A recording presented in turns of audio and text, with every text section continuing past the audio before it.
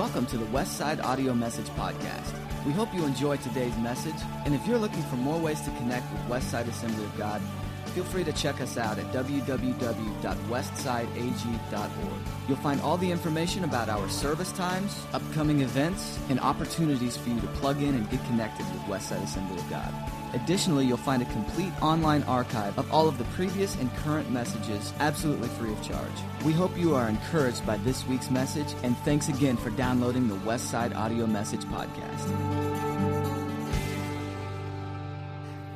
Today, as a matter of fact, is part 3 of my series that I've been preaching.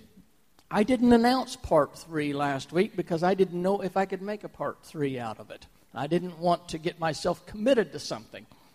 But I felt the strong possibility that I could do a part 3 on this. And part 1, in summary, was the presence of God in the Old Testament and the significance of the temple with the presence of God. Part 2 had to do with there is no more temple, but there's still the presence of God. And Paul told us, as we learned in that second part in this series, that the church is the temple of the Holy Spirit now, and the individual believer is the temple of the Holy Spirit. So he is welcome in those areas whenever we are welcoming him, whenever we live the kind of life and conduct ourselves in a way that he wants to be there. So we want our church to be a place where the Holy Spirit is welcome. We want our lives to be a place where the Holy Spirit is welcome as well. Now, this third one has to do with the Holy Spirit and the last days. And I've put a little subtitle under that for myself that says, the best is yet to come. Now, that's been a theme in the first and the second. But we're going to see also, coming from that passage in Haggai, whenever they were talking to Zerubbabel about rebuilding the temple, and the old prophets were disappointed in the appearance of the temple that was replacing Solomon's temple, which was totally destroyed. And the older ones who had seen the old temple were dismayed, disappointed. They just didn't think the temple would ever be the same again. And the popular line that they said is the glory of the latter will never equal the glory of the former. And then Jesus used the same words and turned them around against them. And he said, no, the glory of the latter will exceed the glory of the former. And so I think we were a little bit encouraged last week by translating that into our covenant, the New Testament times, this age of grace. And I think we will see that even more strongly emphasized in this sermon today, that the glory of the latter will exceed the glory of the former. That, folks, the best is still yet to come for us. And that's even at confessing and admitting the fact things are getting pretty rotten in this world. But we as children of God and we as members of the body of Christ have a hope that goes beyond the conditions of this world. So we can hold on to that hope that for us, definitely the best is yet to come. So I was thinking, as I was putting this together, not only what would God have me speak to you about, but what would you enjoy learning about? So what I'm bringing to you today is Paul's pneumatology and its eschatological significance from the incarnation until the consummation. I said, now they'll want to know about that.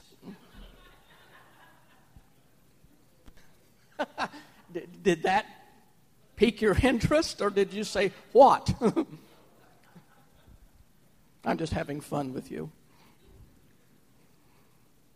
In other words, I can reduce that down from Bible talk into the significance of the Holy Spirit in the last days. That's what all that jargon really means. Paul wrote extensively on the Holy Spirit. That is a major theme of his letters. He emphasizes the personal aspect of the Holy Spirit, like we learned last week, and his abiding presence. He emphasizes the empowerment of the believer. When we study the Holy Spirit from Paul's writings, most of the time we put the emphasis on the power of the Holy Spirit. Wouldn't you agree? when we're talking about the Holy Spirit in this context, in this day and age, in a Pentecostal church, we usually end up talking about empowerment, the Holy Spirit and the power to do something, either to manifest gifts or the power to be a witness, but we usually take that approach. This other aspect of the Holy Spirit, because we focus so much on the power part of it, we miss, and it's right there in front of our face in Paul's writings, and we miss it. We miss it so much that probably a good deal of what I'm going to share with you today, you're going to say, I never really saw that before. And the irony of it is it's all over Paul's writings. That aspect I'm talking about is not just talking about the power of the Holy Spirit, his empowering of the believers, but and I'm going to use the word again, eschatological significance. And I use that because the word eschatology, you don't have to try and work that into everyday conversation, but you may read that from time to time if you're doing any of your personal studies. And I want you to be aware of what that is. Eschatology is very simply the study of the end time events. So the eschatological significance of the Holy Spirit is, what does the Holy Spirit mean to us with reference to the end times? And especially when we're talking about the consummation, and that's another word I used in that fancy phrase I opened up with. When we read the word consummation, you may read that in your personal studies as well. That means the wrapping up of this age, the end of this age, when this all comes to an end. That is the consummation of the age. Those are two terms you should be acquainted with, and you will read them from time to time if you're reading any material that takes you a little bit deeper into God's Word. Now, understanding end times, or maybe more accurately, I don't want to really use end times and last days interchangeably. Here's one of these things you may have not thought of before. But biblically speaking, end times and last days are not the same thing. The last days, the phrase was used by Peter whenever he witnessed this outpouring of the Holy Spirit. There we read in the first part of the book of Acts. And he was inspired by the Holy Spirit to stand up and make an explanation of what just happened, because this was unprecedented. This had never in the history of mankind ever happened to anybody before. This was a first. And nobody knew what to make of it. So Peter stands up, and by the inspiration of the Holy Spirit, he explains to them, this is a fulfillment of a prophecy by Joel. And then he quotes it, and he rewords it a little bit, but he stays true to the meaning, that Joel said that in the last days, and Peter started that, this is the fulfillment of that prophecy, that in the last days, there's the phrase, the last days, I will pour out my Spirit upon all flesh. Now, he establishes right there what we need to understand about what the last days are, or the concept, the idea of the last days is. And that is that the last days, and I've told you this before, but sometimes things just go by. The last days, technically, are from Christ to Christ. I want you to understand that. From his incarnation to his second coming. Those are all the last days. Now, the end times, whenever we speak of the end times, speak about that last segment of the last days, the last of the last. Biblically, that's the definition, the differentiation between those two. So, we're already in the last days. And if you understand this, if you can get a hold of this, that we are not only in the last days, but Paul was in the last days. The apostles were in the last days. In other words, in those sequence of ages that span the entire history of man, we're in that last phase, if you think of it like that. All the other phases of the existence of man throughout history have passed. We've entered into the final stage, the final act, beginning with the coming of Christ. and ending with the return of Christ. That's why Peter could accurately and honestly stand up and say, this is the fulfillment of that which is prophesied by the prophet Joel, that in the last days. And so Paul lived with an understanding that he was living in the last days. What Paul did not understand is how long those last days would be. So much of his writings has to do with an anticipation of things that would happen in his lifetime. We all live with that anticipation. He was told when the last days were, but he was not told when the end times were, or when the last lap of the last phase would take place. So he writes with an anticipation. For the Lord himself shall descend from heaven with a shout, with the voice of an archangel, with the trump of God. And the dead in Christ will rise first. And we.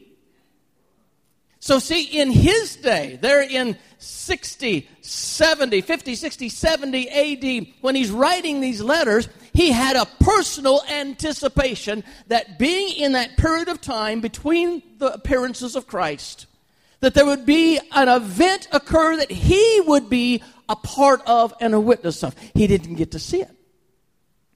Many people throughout the days of the last days have anticipated, could this be the time of his returning? We all anticipate the time of his returning. Now, here's something you need to understand. There's a lot of prophecy teachers these days. There have been for many years. And a lot of them try to stir up the people by saying, now, here's some signs that must take place that let us know we're in the last days. Now, first of all, they've used the phrase last days wrongly. We've been in the last days for a long time. So when you can turn the channel the minute you hear them say, these signs prove we're in the last days, because they've missed it completely. Now, if they happen to say end times, then here's the second problem they have. Because these signs have continued throughout the last days. And we do not know. Jesus said very plainly, only the Father knows. The angels in heaven do not know. You do not know. And these people that come up with this new formula, this new revelation they've gotten from Scripture, well, that has to do with using these tricky little things like trying to make, Peter says the day with the Lord is like 1,000 years, and 1,000 years is a day. And some people take that and use it now as a formula. And they take that formula and try and go back and pick out days in the Old Testament and convert it to thousands of years and say, like equating it, for instance, to the creation with the 7 days. So they try to say that the entire span of man is going to be like 7 days. 7 days, a day is 1,000 years, 7,000 years. So we're entering into the last one. That is all hokey, to use a theological term. Don't buy into that stuff. Don't buy into the teachings in the Old Testament. They extract from the Old Testament about studying the trumpets. And how those trumpets, they try to make that apply to the last day, the sounding of that last trumpet. Those has nothing to do with eschatology whatsoever. They have to do with selling books and getting your money. That's all they have to do with. Nobody knows when Jesus is coming. Paul anticipated that in his days. End times, last days. Well, Jesus spoke about last days, and he spoke about end times. He spoke about, during the last days, false Christs, warring nations, persecution of the very people he was talking to. He said, you will be persecuted. Pray that your flight be not in Sabbath, neither in the winter. He was talking to those people for things that were going to come to pass for them. So it was not all that futuristic. Some of it was a very short future for them. He left the temple, and I mentioned this last week, and his disciples came to him to ask him about the temple, and he said, see ye not all these things? Not one stone shall be left upon another, till all these things shall come to pass. And so they chewed on that for a while, put together 3 questions, and then came back to him privately and said, Master, tell us, when shall these things be, with reference to the temple being destroyed? What shall be the sign of thy coming and of the end of the world? And then Jesus went into the rest of the 24th chapter of Matthew, talking about describing the conditions of not only the end times, but the last days. And Jesus said, as Luke recorded that discourse, when you see Jerusalem compassed about with enemies, know that the end is near. Now that already happened, see? So there's a combination of things that Jesus was talking about. When you see Jerusalem compassed about with enemies, that happened in 70 A.D. For them that he was speaking to, that was the end. Yet, there is a futuristic application of this as well. Paul talked about the end times. Peter talked about the end times. Peter said, first of all, you must understand that in the last days, now he's not talking about end times. He understands he's in the last days, we're in the last days, but he's in the last days. So for the past 2,000 years, here's what Peter said we would have. Scoffers will come, scoffing and following their own evil desires. But the day of the Lord will come like a thief. And the day of the Lord refers to the coming of the Lord and those events that will happen at his coming. Great cataclysmic things will happen. There will be war whenever he comes. The defeat of evil when he comes. That's the day of the Lord. The heavens will disappear with a roar as he puts all of these end-time events into a little nugget here. Because at the very moment Jesus returns, the heavens are not going to dissolve disappear with a roar. But that will be an eventual part of the last day events. The elements will be destroyed by fire. The earth and everything in it will be laid bare. And since everything will be destroyed in this way, what kind of people ought you to be? Well, you ought to live holy and godly lives. And that's where we're really getting down to what it means to us. If we're living in the last days, and there will be scoffers in the last days, and there's nothing that's going to come for the end of this age or the end of this world of any good unless you're serving the Lord, then in view of all of that, we ought to live every day holy and righteous before the Lord. In view of the fact we know it's going to happen, in view of the fact that nobody knows the day or the hour of his return, we ought to live holy and righteous and godly lives before the Lord. As you look forward to the day of God and speed its coming, that day will bring the destruction of the heavens by fire, and the elements will melt in heat. But in keeping with the promise, we are looking forward to a new heaven and a new earth and the home of righteousness. Now, that's what we're looking forward to. That gets to the good part for us. So then, dear friends, since you're looking forward to this, and it really makes a difference in what spiritual condition you are in, whether you're looking forward to this or not, doesn't it? If you're not a Christian this morning, this is not something you're looking forward to. Jesus is coming back. All sin and rebellion is going to be put down. And then eventually, before everything is completed, by the time everything is completed with God's plan for this earth is going to melt away, the heavens are going to melt away, and there's going to become a new heaven and a new earth. That is wonderful news for me. I'm saved. I'm a child of God. I have my hope in eternity. I'm looking forward to those things. No matter how black things are now, no matter how bad and dim and dingy they might be, I have a hope. I have a future. We win in the end. That's good news. But if you're not in Christ, you can read this and you can say, oh me. I'm not sure I want that to happen. It's going to happen anyway. Here's the fix. Get right with the Lord. Prepare yourself for what he has to come. If you're right with God, if you've given your heart and life to him, you have nothing to fear. It's a simple fix. So, dear friends, since you're looking forward to this, make every effort to be found spotless, blameless, and at peace with him. Now, Paul wrote about the last days. He said, the Spirit speaks expressly that in the latter times some shall depart from the faith, giving heed to seducing spirits and the doctrines of devils. That's not only what's going to happen in the end times, that was happening in Paul's days. That period of time between Christ to Christ, what these Bible writers are explaining was not going to be a period of time of the church being a total unrivaled success. It was not going to be a time of everybody finding peace in God. It was going to be a time of some people serving God, the church moving forward through struggles and trials and warring, spiritual warfare. It was going to be time marked by people giving it a shot and dropping out. It was going to be marked by a time of people casting doubt on whether this is really real or not. That whole period of time between Christ to Christ would be filled with the doubters, the scoffers, the skeptics, the unbelievers.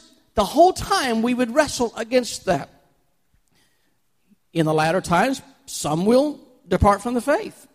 They'll give heed to seducing spirits and doctrines of devils. They'll speak lies and hypocrisy, having their conscience seared with an iron, forbidding to marry, commanding to abstain from meats which God created to be received with thanksgiving of them which believe and know the truth. And you can understand that Paul is speaking as though he is living in those latter times, because the abstaining of meat was an issue in those churches.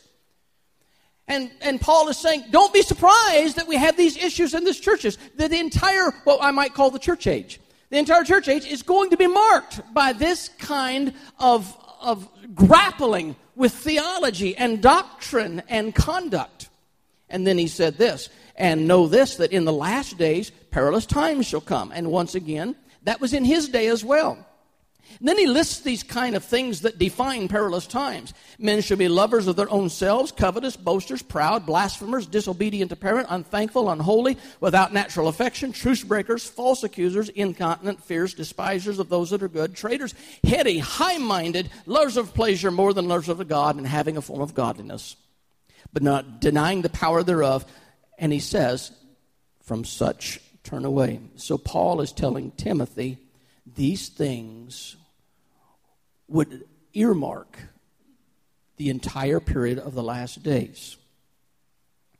Number 2, the Spirit and His significance for us in the last days. There are 2 things about the coming of the Holy Spirit, the outpoured Holy Spirit, that were most significant for us, not only then, but for today. I know when you get into churches that may consider themselves to be cessationists, they view the outpouring of the Holy Spirit on the day of Pentecost as being a historical event. Very rarely looking to see the significance of that for this day and hour. But is there a significance for it? Absolutely there is. The significance, whenever Peter identified and said, in the last days, I will pour out my Spirit upon all flesh. So, if the last days stretch from Christ to Christ, then the outpouring of the Holy Spirit is significant for every person from Christ to the returning of Christ.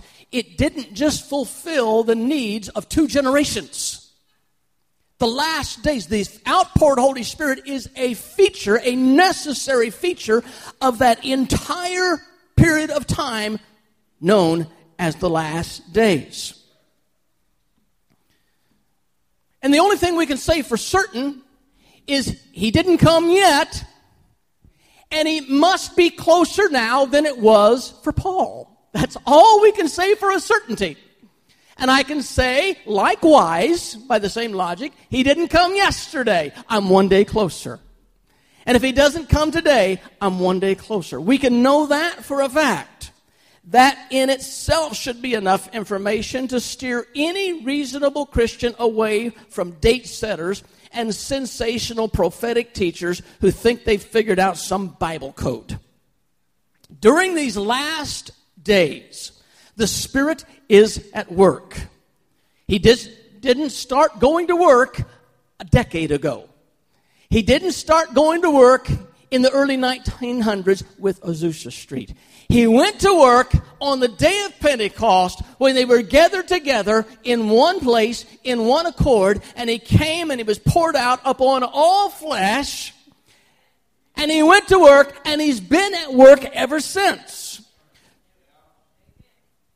So Paul uses 3 metaphors to help us understand what the Spirit is doing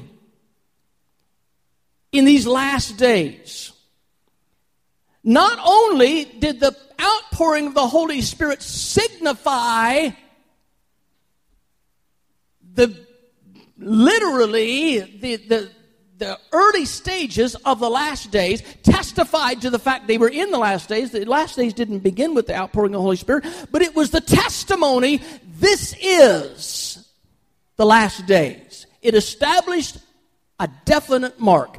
And we usually understand that. But not only did it testify of that, but the outpouring of the Holy Spirit also brought a guarantee of some things. And that's one of the things that we rarely see that I was talking about when we read Paul's works. What does Paul teach us about the Holy Spirit? Number one, he teaches us that he officially initiated the period of the last days, or documented it. And number two, the fact that he was outpoured brought certain guarantees to us. The first metaphor, you might want to have your Bibles ready or just have your notes handy, is Paul describes the Holy Spirit in three passages: 2 Corinthians chapter 1, 2 Corinthians chapter 5, Ephesians chapter 1. And I'm going to read those for you. I think it's necessary to acquaint ourselves with those scriptures as the down payment. How many of you understand down payment? Of course you do. Whether you're buying or whether you're selling, you understand down payment. If you're selling and somebody wants what you have and they say, we're going to give you this much money to hold this, we'll be back with the rest. You understand down payment. If you are buying and you have to put a down payment down, that means you're not done. You bought a house and some of you had to put a down payment down. You bought a car. If you made a loan, perhaps they wanted some down payment. It helped if you had down payment. Otherwise, you financed everything. But there's occasions where down payment means this is the first and it's not done yet. Many more to come. And that's a very clear concept that Paul expresses. We don't have to go into mysterious Greek to understand what he means. We get it. We get down payment. But what we don't always get is the significance of Paul calling the Holy Spirit a down payment. 2 Corinthians chapter 1. Now it's God who makes both us and you stand firm in Christ. He anointed us. He set his seal of ownership on us and put his Spirit in our hearts as a deposit. And the word deposit, there's the down payment, as a deposit guaranteeing what is to come. Now, we probably talk about deposit, but do we often think about what is to come? Well, what is to come?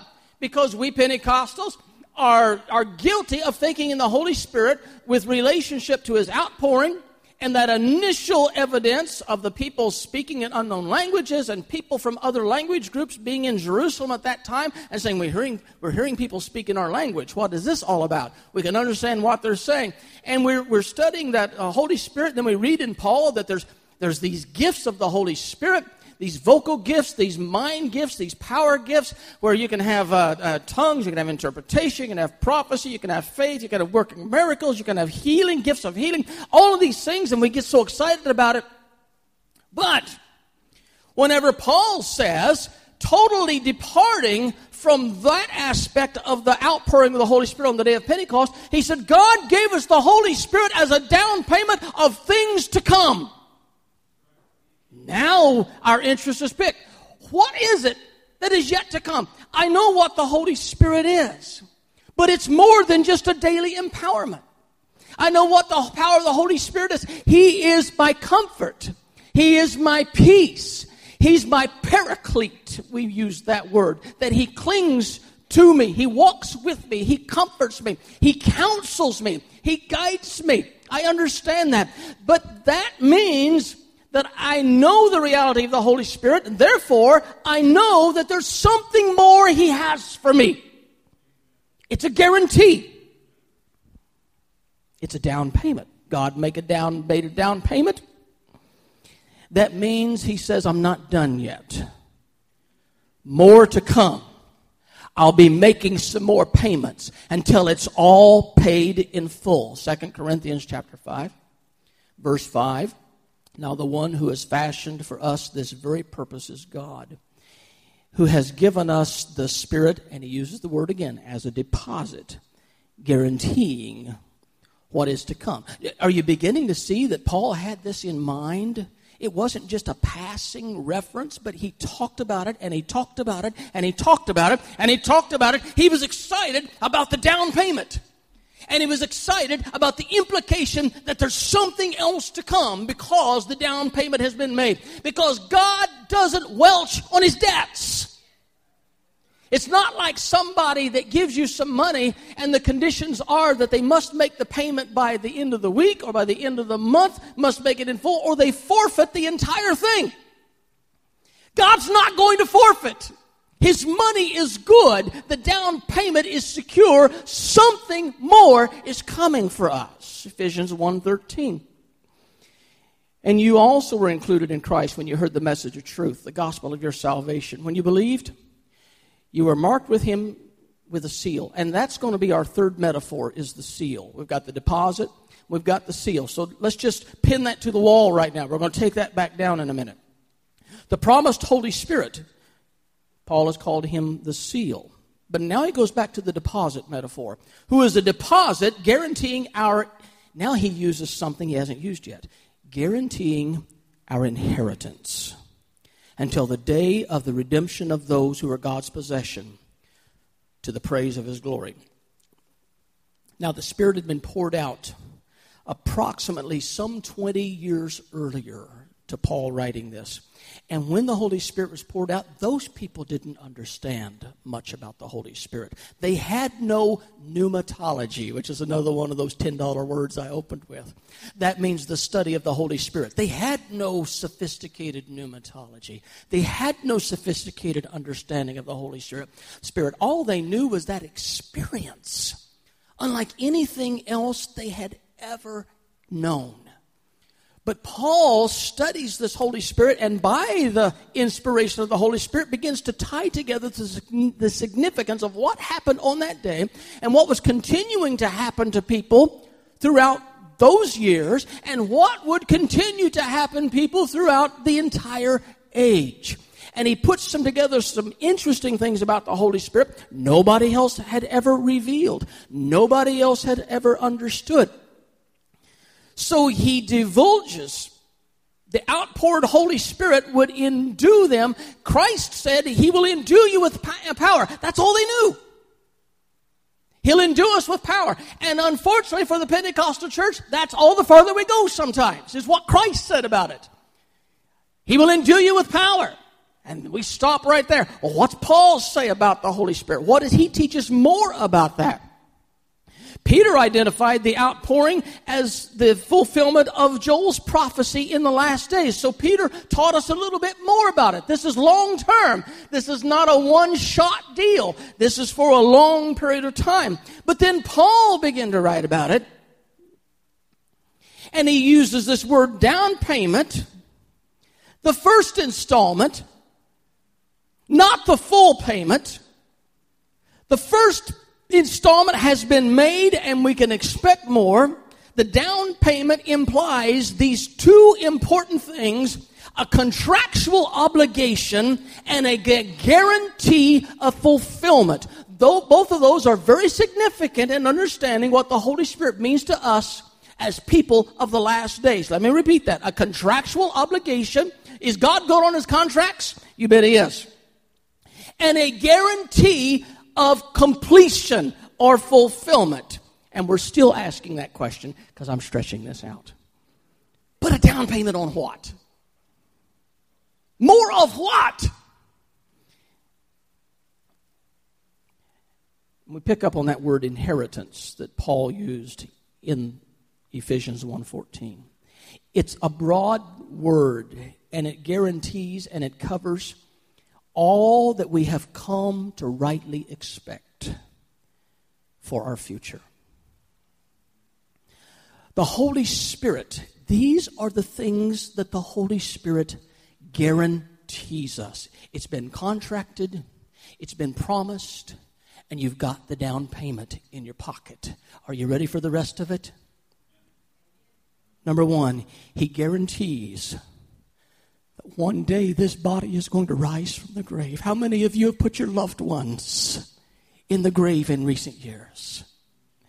How many of you have watched that body lowered in that fancy casket into the ground? You've walked away and you've thought about this.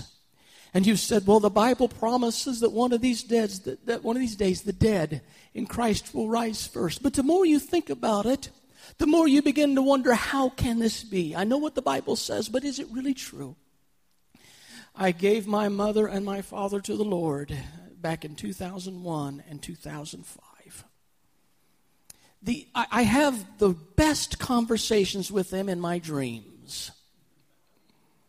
There they are, just as real can be.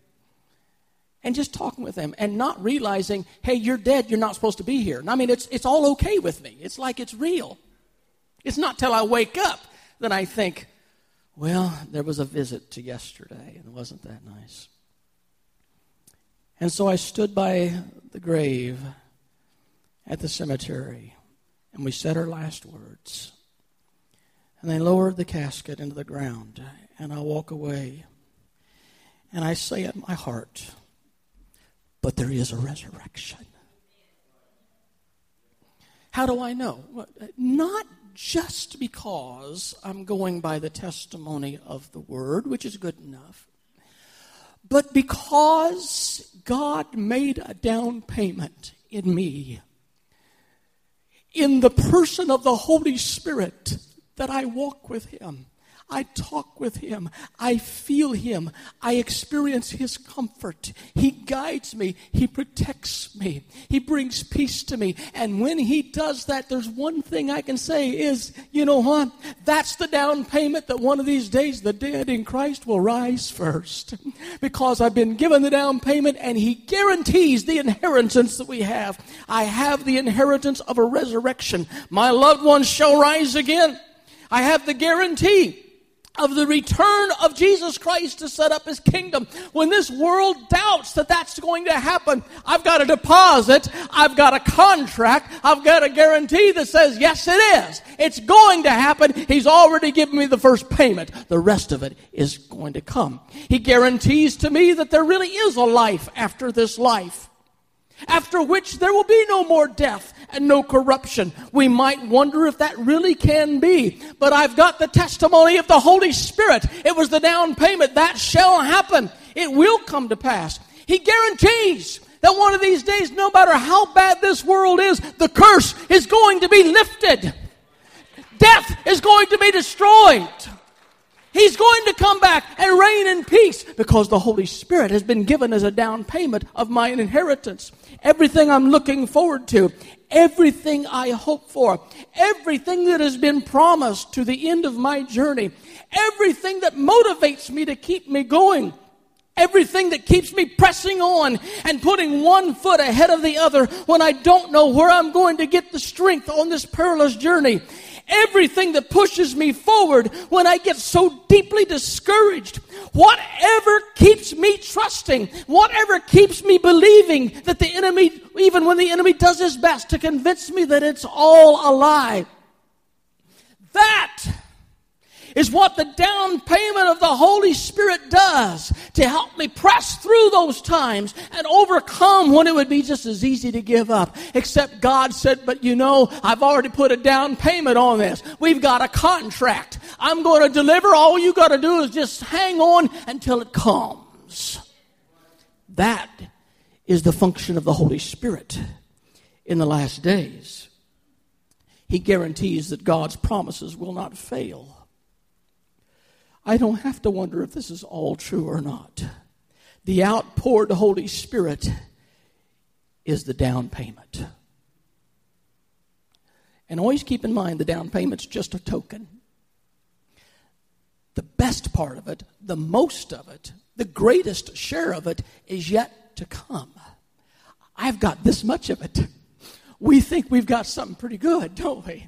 We think it just doesn't get any better than this. You feel the power of the Holy Spirit and you think, Lord, this must be heaven on earth.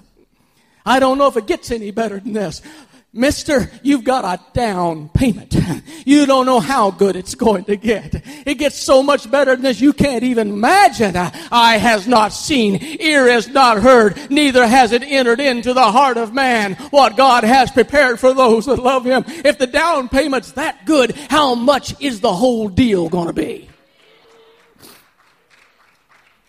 The second metaphor that Paul uses is the Holy Spirit is the first fruits. The entire 8th chapter of Romans is a significant chapter for this thought. Buried in that 8th chapter is where Paul makes reference to the Holy Spirit is the first fruits. But you have to understand the flow of the chapter.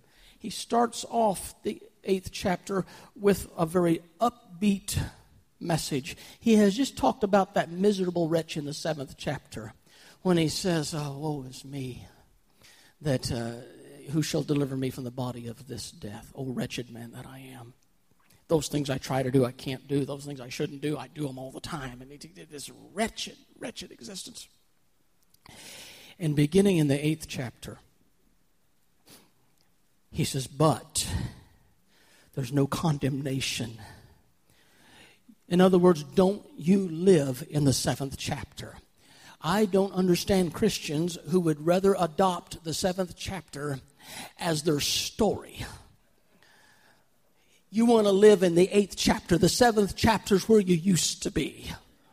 When you were trying so hard and you just couldn't get there, you'd take 2 steps forward and 3 steps backward. You'd climb the hill and you'd slide to the bottom. You was trying so hard, but it never all came together for you. You just forgot to read the 8th chapter. Whenever Paul got through all of that mess and came out of it and said, "But there is therefore now no condemnation to them who are in Christ Jesus." How many of you are in Christ Jesus?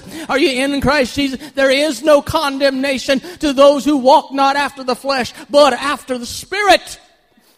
And then he spends the next few verses of that chapter talking about what it means to walk not after the flesh, as he repeats that 2 or 3 different times. This is what it means to walk not after the flesh, but after the Spirit. I am convinced, people, it's as valid today as it's ever been that we need, sitting in this congregation, we have people who need to understand the difference between walking after the flesh and after the Spirit. The reason you're struggling is because you're still walking after the flesh. The reason you're struggling in life and just barely getting along is because the flesh is still calling the shots. Because you still have the cravings and the urges to do these things, and you surrender every time the flesh calls and beckons you.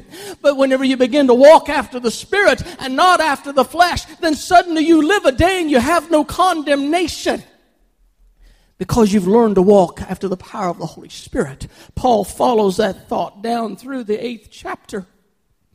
Then he comes to the 14th verse. And he says, "Those who are led by the Spirit are the children of God," as he further identifies what it means to walk by the Spirit. Can we then deduce from this, if you are led by the Spirit, you are children of God? If you're not led by the Spirit, then what? You fill in the blank. I'll let you take the heat for saying it. Therefore, Paul says, if we're children, then we're heirs. You see how that flows? If you're a child of God, you're an heir. He talked about the inheritance. If you're a child, then you're an heir. And if you're an heir, you're a co-heir with Jesus. And then he says, if, I like those ifs, qualifying this, if indeed we share in his suffering, in order that we may share in his glory. Who in the world ever suggested that living for God was going to be a cakewalk? Who ever promised you that living for God was going to be easy? And why do we get discouraged when we're trying to live for the Lord and all the powers of hell break loose against us? Whenever Paul said very clearly, you're an heir. You're a joint heir with Jesus Christ. But you're only an heir if you understand that living this life means you're going to be walking through some tough times most of the time. If you don't want to suffer like Christ, you will not inherit like Christ. That's what he said. So he talks about this dual condition. First, we're children. And second, because we're children, we're going to live under harsh conditions, and we're going to live in suffering and weakness. And that's not the message that most people wanted to go to church to hear today. We want to hear we're children of the Most High, King's kids. But you got to get the whole picture. Whenever Paul said, if you're led by the Spirit, if you're children of God. If you're children of God, you're an heir with Jesus Christ. If you're an heir with Jesus Christ, you're going to suffer like Him. So our dual condition is we're children of God, and we are destined to walk through a lot of troubles and struggles in this world. That's just the way it is. But we ourselves, he says in the 23rd verse, who have the first fruits of the Spirit, and that's where he uses this metaphor, the first fruits. We groan inwardly. Just as soon as he says we have the first fruits, it's kind of like a down payment. It's similar. It's the first of more to come. He's just changed metaphors to give this more color. If we who have the first fruits of the Holy Spirit, it says we groan inwardly as we wait eagerly for the adoption to sonship, the redemption of our bodies. Now, Paul has said just previously, we're living in this world where the very creation is groaning. And then he says, we who have the first fruits of the Spirit are going to spend a good share of our time groaning, because we are living in an age when groaning is the appropriate thing to do. Don't confuse groaning with griping. I won't let you get away with it. Don't confuse groaning with grouching. You can groan all you want.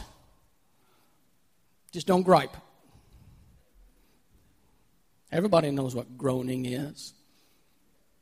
I'm 61 years old. I find myself doing a lot more groaning these days than I ever have in my life before.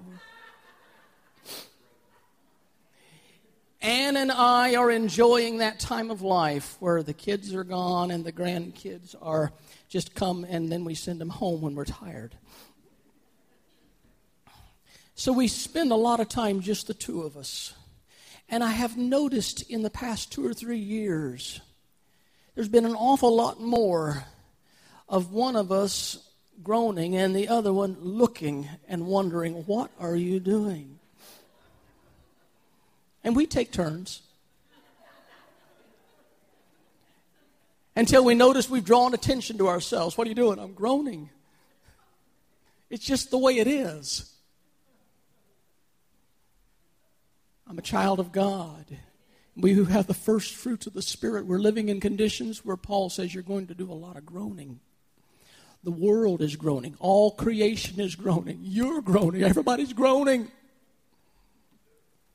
Because it's tough. And he borrows this first fruit analogy because he knows that this is an arduous journey that we're on. We're going to meet with troubles and trials all along the way. And sometimes we begin to think about how nice it's going to be when we finally get home. And we won't have to groan anymore. And Paul borrows from the old Jewish practice of the first fruits, where they put the crop in the ground, and as it begins to come on, they would pick the first fruits and give it to the Lord, knowing by faith there was more to come. And Paul is comforting those of you who are trying to make your way through this difficult journey. The first fruits of our resurrection, our restoration, our redemption of our bodies. I don't see it yet. My body is not being redeemed day by day. It's decaying. I have pains I never had before. Joints that are aching that never ached before. I'm not trying to talk myself into a rocking chair here. I'm just telling you, I don't feel the redemption yet. But I've got the Holy Spirit that tells me, I've got the first fruits that tells me this body shall be redeemed one of these days. And the final metaphor that he uses is the seal. I've already mentioned that. Let me read that again from 2 Corinthians, where he says, now it is God who makes both us and you stand firm in Christ. He anointed us. He set his seal of ownership on us. And he put his Holy Spirit in our hearts as a deposit.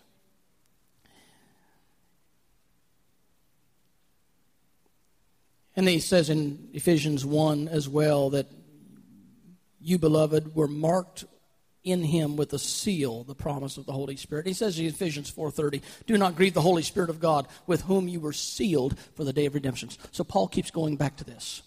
He likes to talk about the down payment. He likes to talk about the first fruits. He likes to talk about we're sealed. That means something. We're sealed. And I think most of you are aware of where that comes from whenever there would be some official correspondence from the king, that they would melt the wax and pour it on this envelope, so to speak, or on the scroll that was rolled, so to speak. And the seal, the wax, would cover the edges so that he could put his ring, his signet, into that wax and stamp that. And if anybody opened that document before it reached its destination, there would be evidence that there had been some tampering. Sealed by the king. Well, the contents there are trustworthy. If the seal has not been broken, then what the king intended to be in there is in there. He sealed it. So Paul is thinking of that, and he's saying, you people, you've been sealed by the Holy Spirit. And I struggle in my walk, and you do too. And we wonder, God, where are you? Is it ever going to get any better? Am I going to arrive in one piece? Feel like hell is going overtime after me.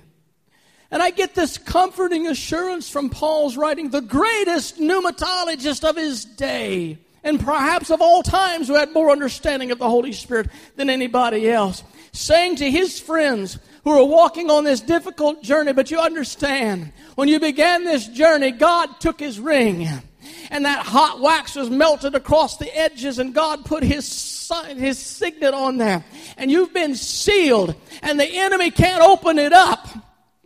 It will be illegal. It'll be a falsified transaction, but the enemy can't get to you. It's been sealed by the Holy Spirit. I take great comfort in being sealed by the Holy Spirit. I know whom I have believed, and I am persuaded he is able to keep that which I've committed unto him against that day. The metaphor of the seal strengthens the metaphor of the first fruits. It strengthens the metaphor of the down payment. It's like we humans want just a little more confirmation than what we've got, than somebody's word. We might challenge somebody and what they say is true. And they say it's true, I tell you it's true. And we counter by saying, promise! Because we want a double guarantee. We don't want to just take their words that it's true. We want them to do something. We want them to swear by their oath, make an oath. We want them to make a promise. We want them to make a guarantee. Pinky swear. Do something. Give me a double guarantee. I just want to know that what you're telling me is true. Well, he's told me there's a down payment. He's told me there's a first fruits. But I look up to God and say, God, is it real? Can you really double, triple promise me it's true? And God took his ring and he sealed it. And he said, there it is. I guarantee, I double guarantee it's true. Anytime you've experienced the power of God or the fellowship of the Holy Spirit, you have proof of God's promises in your life. Anytime you are comforted by the Holy Spirit, you're reminded of the truth and the reliability of God's promise. Anytime you're counseled and guided by the Holy Spirit, you have evidence of the blessings that are yet to come. Anytime you're convicted by the Holy Spirit, it's evidence that God is faithful and true to what He has promised, and He will do that. Anytime you're anointed, anytime you're empowered by the Holy Spirit, that's evidence and guarantee the best is yet to come. When this body is redeemed, when this journey is over, when my King comes back, when rebellion is put down, when we are raised to new life in Jesus Christ, when the troubles and the trials of this world are over, when there's the consummation of the age, when we get a brand new heaven, when we get a brand new earth, when Jesus comes to reign upon this earth and put down all rebellion, then that will be the full payment. And you know, a lot of times we even talk about salvation. We talk about we're saved. And then people want to get theological and say, but are we really saved yet? I leave you with this thought, that there is this dynamic in Scripture about already and not yet. Already/not yet. You have to keep that in mind when you read the Scripture. Already we have the presence of the Holy Spirit, but we not yet have seen the fullness. Already we have these blessings of God, but we have not yet inherited it all. Already I'm saved, but not yet have I been delivered out of this world. It's an already, it's an all here now, right now, but not quite yet to everything. I'm glad I'm saved, but I'm glad one of these days I'm going to be redeemed. I'm glad God heals from time to time, but I'm glad one of these days this body will be made perfect. And that, people, is the significance of the Holy Spirit in these last days. I want you to bow your heads. I want the worship team to come. I want the ushers to come, and let's already begin to pass out these elements this morning.